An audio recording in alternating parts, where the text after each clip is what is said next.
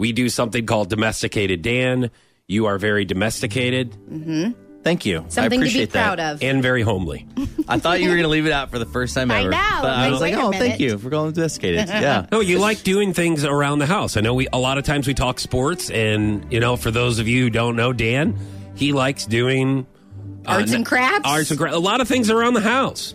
I do. You like to bake? Bake. And so, what I'll say for my domesticated Dan, first of all, I want to give a shout out to my wife on this one. This is kind of long story. I'll get to the point quick. You must be in the doghouse. No, but so whenever we've got games, it's really hard. When she comes home and there's an 8-month-old and a kid that's almost 4, they're a lot to handle. Yeah. So she does an amazing job of that. It's tough. But last night she went out with some girlfriends, so it was my turn. Mm-hmm. So I kind of had a realization doing this that because it was a day game. It was yesterday, a day game. so you were home. I came home.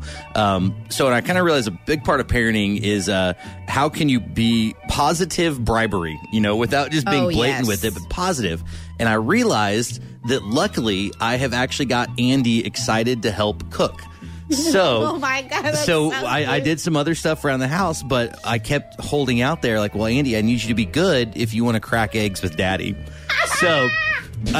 Yes. So he's like, okay. Oh my he God! He didn't want to eat. He didn't want to eat dinner. It's like, well, if you're gonna have to finish your food if you want to crack eggs with Daddy. Okay. Was he excited about that? All night. It was like, when are we going to crack eggs, Daddy? When are we going to crack? It was like, hey, as soon as we lay Tyson down for sleep, buddy, we're going to go do eggs. Oh, that's so cute. We did, and we also used it as a counting exercise. We're like, all right, buddy, let's count how many eggs. And so what was great was he counted out the 14 eggs, and then after what the hell were you making? Mini egg quiches. They were fantastic.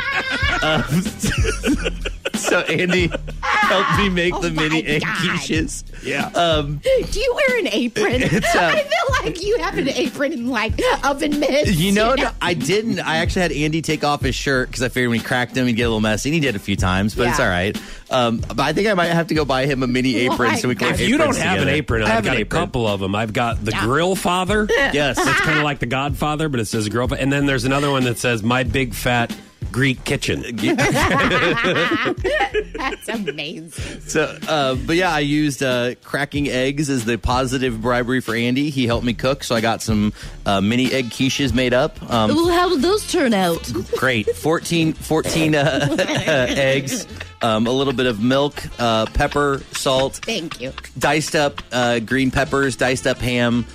Put them in little cupcake Did you have containers him dice and bake the them ham? for 27 minutes. Here's a big butcher knife. Why don't you just 27 minutes. 27 minutes at 3:25.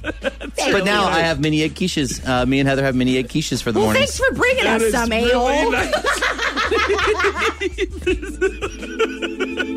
That's really nice. I'm glad you had bonding time and learned how to count and bake. Yes. Delicious. He's going to be well-rounded.